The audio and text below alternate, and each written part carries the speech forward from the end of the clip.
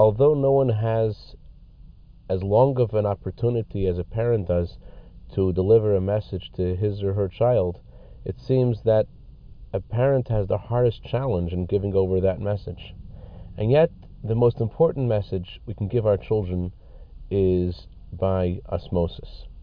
Good morning and Chag Le'ilonot Sameach. The Torah tells us to celebrate the New Year for trees because man is compared to a tree.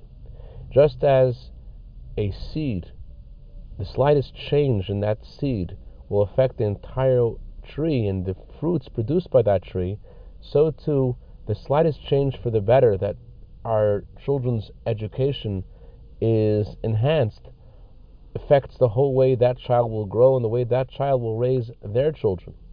And that is why the Rebbe began a campaign to create a sanctuary for our children.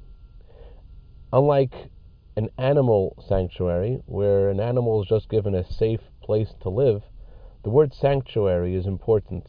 Sanctuary means a place that is holy.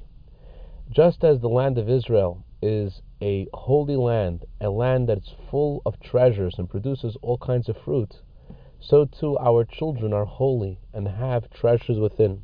In addition to just telling our children how precious they are and how much potential they have, we actually can create a sanctuary for our children in their rooms by giving them their own Torah books, by giving them their own charity box, and telling them to recite their own prayers in their room.